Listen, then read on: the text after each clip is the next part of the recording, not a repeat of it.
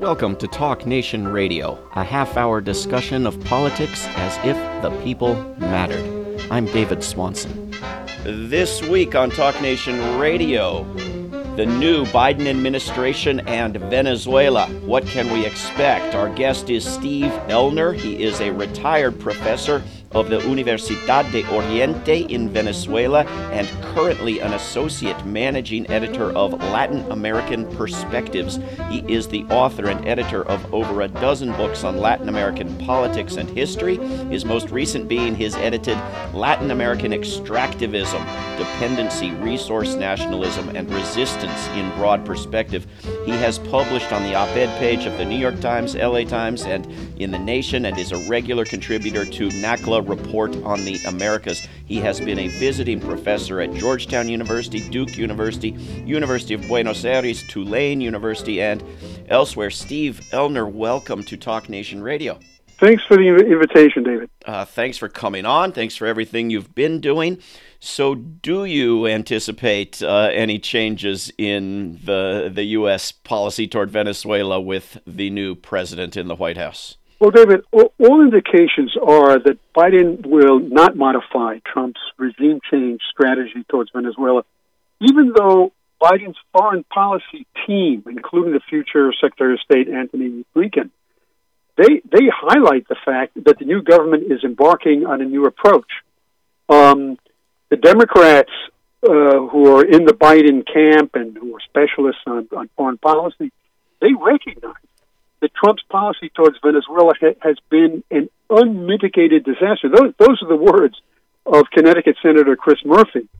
And Blinken and his team talk about, new policies, such as negotiations with President Nicolas Maduro. They talk about humanitarian assistance for Venezuela. They talk about enlisting the support of U.S. allies. And so that's their claim, that their policy is going to be different. But all these plans are not new. In fact, they were being considered or were being carried out under the Trump administration. They don't represent a new approach because they are based on the fundamental idea that Maduro has to go. And furthermore, an additional sign of continuity is that Biden is recognizing Juan Guaido as the legitimate president of Venezuela, even though Guaido was basically appointed by Trump in January of 2019. And at least when he was appointed by Trump, when Guaido proclaimed himself president of Venezuela, he had an official position. He was the president of the National Assembly. But at this point, he has no official position at all within Venezuela. There were elections for the National Assembly that were held in December of this last year. And so Guaido is no longer a member of the National Assembly. And furthermore, Guaido has been largely discredited, and discredited not only in general in Venezuela, but within the opposition, accusing him of corruption, formulated by leading members of his own parallel government. So that, Biden's policy, the way it's being formulated at this point, does not represent a change in policy towards Venezuela. And the fact of the matter is that Biden invited Guaido to his inauguration on Wednesday. So it doesn't look like things are going to change in a big way. So Guaido came to Biden's inauguration, or a representative of Guaido? Yeah, the representative, De Vecchio, his representative in Washington was the one who was invited, the Democrats, along with Trump, for the last 2 years, have been saying that Guaido is the official president of Venezuela, even though the majority of countries throughout the world don't go along with that. His qualification seems to be he's an alumnus of George Washington University. There have been a number of good coup leaders that have come out of there. You would think that with there having been something of a coup attempt in Washington, D.C., there might be, not just a new presidency in Washington, but a coup attempted in Washington, that some eyes might open up. So there might be some change in perspective. There might be some diminishment in enthusiasm for coups around the world. Have we seen that effect at all, at least with regard to Venezuela? What happened on January 6th should be a game changer. In a sense, the chickens have come home to roost. It's something that, the right accused presidential candidate Barack Obama back in 2008 because the pastor of his church, Jeremiah Wright, used those same words. But that's what's happening. And that's what happened on January 6th. And there's so many other aspects of U.S. policy in the last couple of years that should be, wake-up calls. The political class and the commercial media, should perceive these contradictions of U.S. policy. The case of Russiagate is another example. The scandal should force the politicians to look at the blatant cases of U.S. intervention in the affairs of other countries. Now the term U.S. sovereignty is being used. It was used by Trump, and with regard to Russian alleged interference in U.S. elections, it's being used by the Democrats. Well, if the Russian alleged interference in U.S. elections was a violation of U.S. sovereignty, what about U.S. threats of U.S. Military intervention and actual cases of military intervention, throughout the world? And specifically in the case of U.S. attempts for regime change in Venezuela, what's that? Aren't these cases of violation of the sovereignty of other nations throughout the world? So these issues have to be addressed. What do you think that the U.S. Senate should do in the coming days and weeks with regard to some of these nominees? Antony Blinken, whom you mentioned, openly advocated in his hearing the imposition of Guaido on Venezuela. The nominee for Undersecretary of State for Political Affairs, Victoria Nuland, played a key role in a coup in Ukraine and openly supports overthrowing the government of Russia. Should the U.S. Senate take a stand against these candidates for these reasons, or are these reasons combined with many, many other reasons to reject them? Either the Senate should confirm him, but either the Senate shouldn't confirm him, or at the very least, the issue of U.S. intervention in Venezuelan politics should be openly discussed. Firstly, because Blinken should be asked, is military intervention on the table, as Trump repeatedly stated that it was. And if Blinken says yes, then there's no question that his nomination should be turned down. But even if he says no, that there are no plans for military intervention, which I assume that's what he would say, there are other forms of intervention which should be explicitly rejected, such as the support for a parallel government in Venezuela that has no legitimacy at all at this point. So these issues, at the very least, should be debated. Up until now, they haven't been. And the standard line is that Maduro is a dictator. And this statement is, made over and over again. It was made by the Trump administration, and unfortunately by the Democrats, including some of the progressive ones, but not all the progressive Democrats. But the mainstream media has repeated this time and time again. So those issues have to be discussed. And there's another point of view with regard to Maduro, based on cogent arguments and many facts, and that viewpoint isn't getting expressed. So I think that the deliberations over the nomination of Blinken should raise these issues, and they should be discussed not only by the senators, not only by Congress, but also by the media and there should be a general discussion about these issues with regard to Venezuela and with regard to other countries as they relate to U.S. intervention. We're speaking with Steve Elner, a retired professor of the Universidad de Oriente in Venezuela. Steve, I never know what to make of this accusation that a foreign leader that the U.S. opposes is a dictator because the U.S. government supports and arms and funds virtually all the dictators in the world. But it's not apparently a proposal to support them. It's an excuse to oppose them. How much of the bad times in Venezuela are actually a result of U.S. sanctions, and how much of bad governance? I mean, what has been the impact of the sanctions that the United States has been imposing? Well, the sanctions have been devastating for Venezuela, but there's an argument which is made by the opposition, and an argument which you read about in the media as well.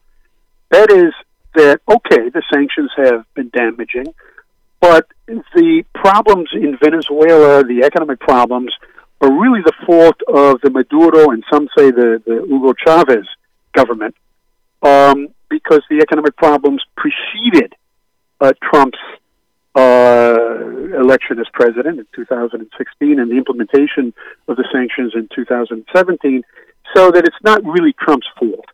It's the fault of Maduro. That statement is deceptive.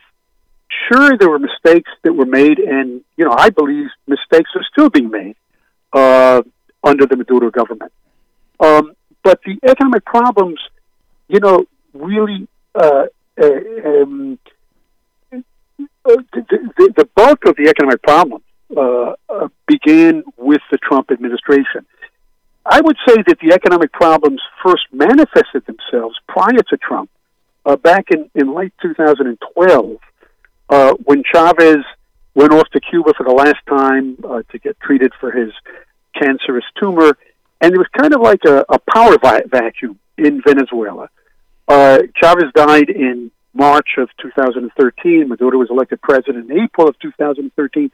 So it was during that period there was a power vacuum. And the main economic problem that began back at that point was the exchange control system. The ratio between the exchange rate between the local currency and the dollar got out of hand. So it's true that the problems predate Trump, but I would say that 95% of the deterioration in Venezuelan living standards occurred during the 4 years of the Trump administration.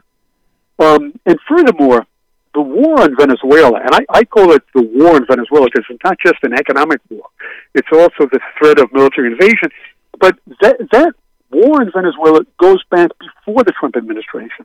In fact, as I said, it's not just economic, it's the threat of the assassination of Maduro, which almost took place, and the invasion on two shore fronts by paramilitary forces coming in from Colombia, in which U.S. Green Berets participated back in and an attempted coup on April 30th, 2019, which was engineered by Pompeo in Washington. So this war on Venezuela didn't begin with the Trump administration, but the Trump administration had a lot to do with the deterioration of living standards in Venezuela. But, Obama issued an executive decree order in 2015, which called Venezuela a threat to U.S. national security. And right after that, a number of U.S. companies, beginning with Ford and Kimberly-Clark and then General Motors, they pulled out of Venezuela. So the reprisals against Venezuela for assuming, political positions, both on foreign policy and economic policy, anti-neoliberal economic policy, those reprisals go back in time. Actually, they began with the Bush administration back in the early years of the 21st century. So, David, there are three factors that explain Venezuela's economic difficulties. the what I call the war in Venezuela. But the second factor is the decline in oil prices, which began in mid-2015, and that had a big effect on the Venezuelan economy. Because the Venezuelan economy since the mid-1920s has been heavily dependent on oil exports. And then, thirdly, there were mistakes that have been made by the Maduro government. So that all those factors have to be considered. But the major factor, in my mind, are the sanctions of the Trump administration and the fact that the bulk of the deterioration, has taken place during these last 4 years. Well, supposedly, under the Geneva Conventions, it's not legal to punish a whole population, as these sanctions seem to do, yet they seem to roll on. And Juan Guaido seems to be a bumbling failure time after time, but support for him goes on. Is he losing whatever popularity he may have had within Venezuela? And are there other candidates, whether for a U.S.-backed coup or for a non-U.S.-backed opposition to Maduro?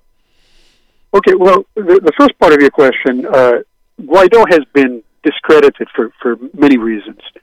Firstly, he created great expectations among the opposition and in Washington as well. When he proclaimed himself president back on January 23rd, 2019, but he has suffered, his reputation has suffered as a result of one botched attempt after another. The events on January 23rd, 2019, were designed to lead into a coup, an overthrow, or an ouster of Maduro. And that failed. And then 1 month later, he attempted to cross over to Venezuela from Cúcuta in Colombia, supposedly bringing in humanitarian aid. That also failed. And then an attempted coup, which he participated in on April 30th of 2019. That was recognized by almost all the people in the opposition as ill-advised, a desperate attempt to take power. And then the invasion on speedboats by paramilitary forces coming in from Colombia. And now, Guaido is basically reduced to a virtual status, an online status. He's an online president. And he has absolutely no mobilization capacity at all. And that, in Venezuelan politics, is essential. It's always been important. How many people can you get onto the streets? And Maduro can do it. But in the case of Guaido, over the recent past, every time that he calls for, mobilization, protests, and everything else, he just gets a handful of people out there. So he has been discredited. And he's been discredited, because of the ineptness, the fact that he creates, this great expectation and doesn't come through. But he was also discredited in a big way because of accusations against him of corruption. And, two of his appointees, the ambassador, Guaido's ambassador to Colombia, and Guaido's ambassador to Great Britain, they both resigned because of that. The ambassador to Colombia was Humberto Calderón Berti, a well-known, fairly prestigious statesman. He was a presidential candidate at one point, and he was a professor at my university, at the Universidad de Oriente in Venezuela. And he resigned because he called Guaido's attention to corruption involving assistance of humanitarian aid for Venezuelans living in Colombia. And Guaido basically didn't do anything about that. So, and more recently, Guaido's lawyer, an Argentine lawyer, negotiated with Paraguay for the debt that Paraguay has to Venezuela. and they pardoned almost 50% of that debt. And that lawyer got a big fee for that in millions and millions of dollars. That was exposed by the Washington Post. And then the fact that Venezuela's Citgo, Citgo was a company 100% owned by Venezuela. Trump turned over Citgo to Guaido. And now the courts are issuing stock, Citgo stock, to Crystalex, a Canadian company based in Toronto, and ConocoPhillips. They're getting shares. Citgo is being broken up. Venezuela is losing Citgo. And that is because Guaido has not been able to defend Venezuelan interests in the U.S. courts. So that's hurting Guaido, but it's hurting Venezuela also in a big way. So is there a candidate to replace Guaido in any way, shape, or form for anyone who opposes Maduro to any degree? Yes, there is. Venezuelan politics, the opposition is very, very much divided at this point. And that's something that, U.S. recognition of Guaido at this point is passing over completely. The fact that, the polls indicate that the majority of Venezuelans, one poll, Interlaces, did a poll that indicated that 80% of Venezuelans are opposed to the sanctions that Guaido is supporting. But within the opposition, there is a block of the opposition that rejects Guaido's support for the sanctions.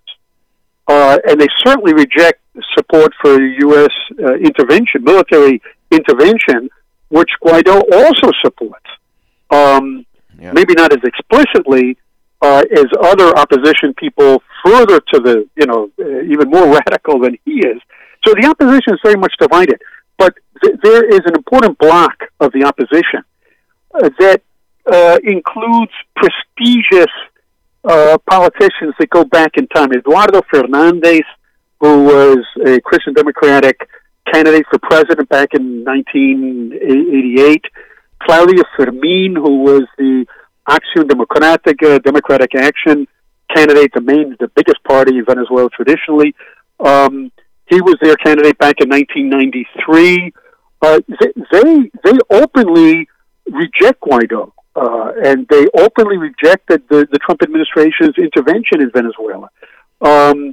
AD's Bernabe Gutierrez, who heads AD, AD divided over the issue of electoral participation and sanctions against Venezuela. And there's one faction that supported participation in the December elections for the National Assembly. COPEI also divided. And Enrique Mendoza, who is one of their leading figures going way back in time, supported participation in those elections. The evangelical movement, headed by Javier Bertucci, who was a candidate for president back in 2018, and Henry Falcon, these are important figures in Venezuelan politics, and they reject U.S. intervention in Venezuelan politics. They support participation, and at this point, following the elections that were held in December, they're calling for a dialogue with the government, with the Maduro government. They support the legitimacy of the Maduro government. They say that the elections that Maduro won back in 2018 were legitimate. And so U.S., the U.S. government of Washington is completely ignoring the complexity of Venezuelan politics. And more recently, David, the hardcore opposition, those people who supported Guaido, those people who are open to U.S. intervention in Venezuelan politics and open to military intervention, they are now very much divided. Julio Borges, who is one of the two leading politicians of Primera Justicia, which is an important opposition party, he's basically broken with Guaido. He's calling for a full-scale investigation into the accusations of corruption. And Antonio Ledesma, who is a hardliner, even more radical than Guaido, possibly even more radical. That might be open to discussion, but he's one of the radicals. He also goes back in time. He's an old-time politician going back to the late 80s, early 90s. He is also calling for an investigation into the corruption, the charges of corruption against the Guaido people. And Maria Corina Machado, who's also a hardcore radical, I would say she's attacking Guaido for the wrong reasons, because she wants an even more explicit support for military intervention. But she's also very critical of Guaido. So, the Guaido people are also at odds with each other. And the Venezuelan opposition at this point is very much fragmented. With just a couple of minutes left, Steve Elner, what can or should people in the United States in particular, or in Colombia or in the world, do who want to help but don't want to interfere or make things worse or support overthrows or coups or militarism? Well, firstly, I think that people should insist on an open debate about Venezuela. Just like there's a debate over Medicare, not enough of it, in my opinion, but thanks to Bernie Sanders and the squad, the issue of Medicare is being discussed, and so many other domestic issues. I think that the militaristic nature of U.S. foreign policy and interventionism get shunted aside. And so I think people should insist that these issues be debated, specifically with regard to Venezuela. I think people should insist on an open debate. And such an open debate, I think it's perfectly legitimate to criticize Maduro. I've done it, in my publications and my articles. I criticize specific aspects of Maduro's policies, his economic policies, and other aspects of his policies, and that's legitimate. Some people in the Solidarity movement would disagree with me on that. But I think that the criticism has to come at the right time. I don't think that you can criticize during a demonstration against interventionism. There's a time and a place for the criticism. But the debate would allow you to place those criticisms in some kind of context. Right. And the context is that war and democracy are incompatible. U.S. history demonstrates that. With the U.S. Civil War, World War I, World War II. And so as long as the U.S. is basically at war with Venezuela, yep. I think democracy is not going to get a fair chance. Very well said. Let's advance that agenda. Steve Elner, thank you very, very much for coming on Talk Nation Radio. Thank you for the invitation, David. This is Talk Nation Radio. I'm David Swanson. Take action at rootsaction.org. Help end war at worldbeyondwar.org. Read or listen to today's Peace Almanac entry at peacealmanac.org. All past shows can be heard at talknationradio.org. Talk Nation Radio is produced in Charlottesville, Virginia, and syndicated by Pacifica Network. If you are listening to a non-profit station, please support that station. Talk Nation Radio is supported by contributors at davidswanson.org. There is no way to peace. Peace is the way. Until next time.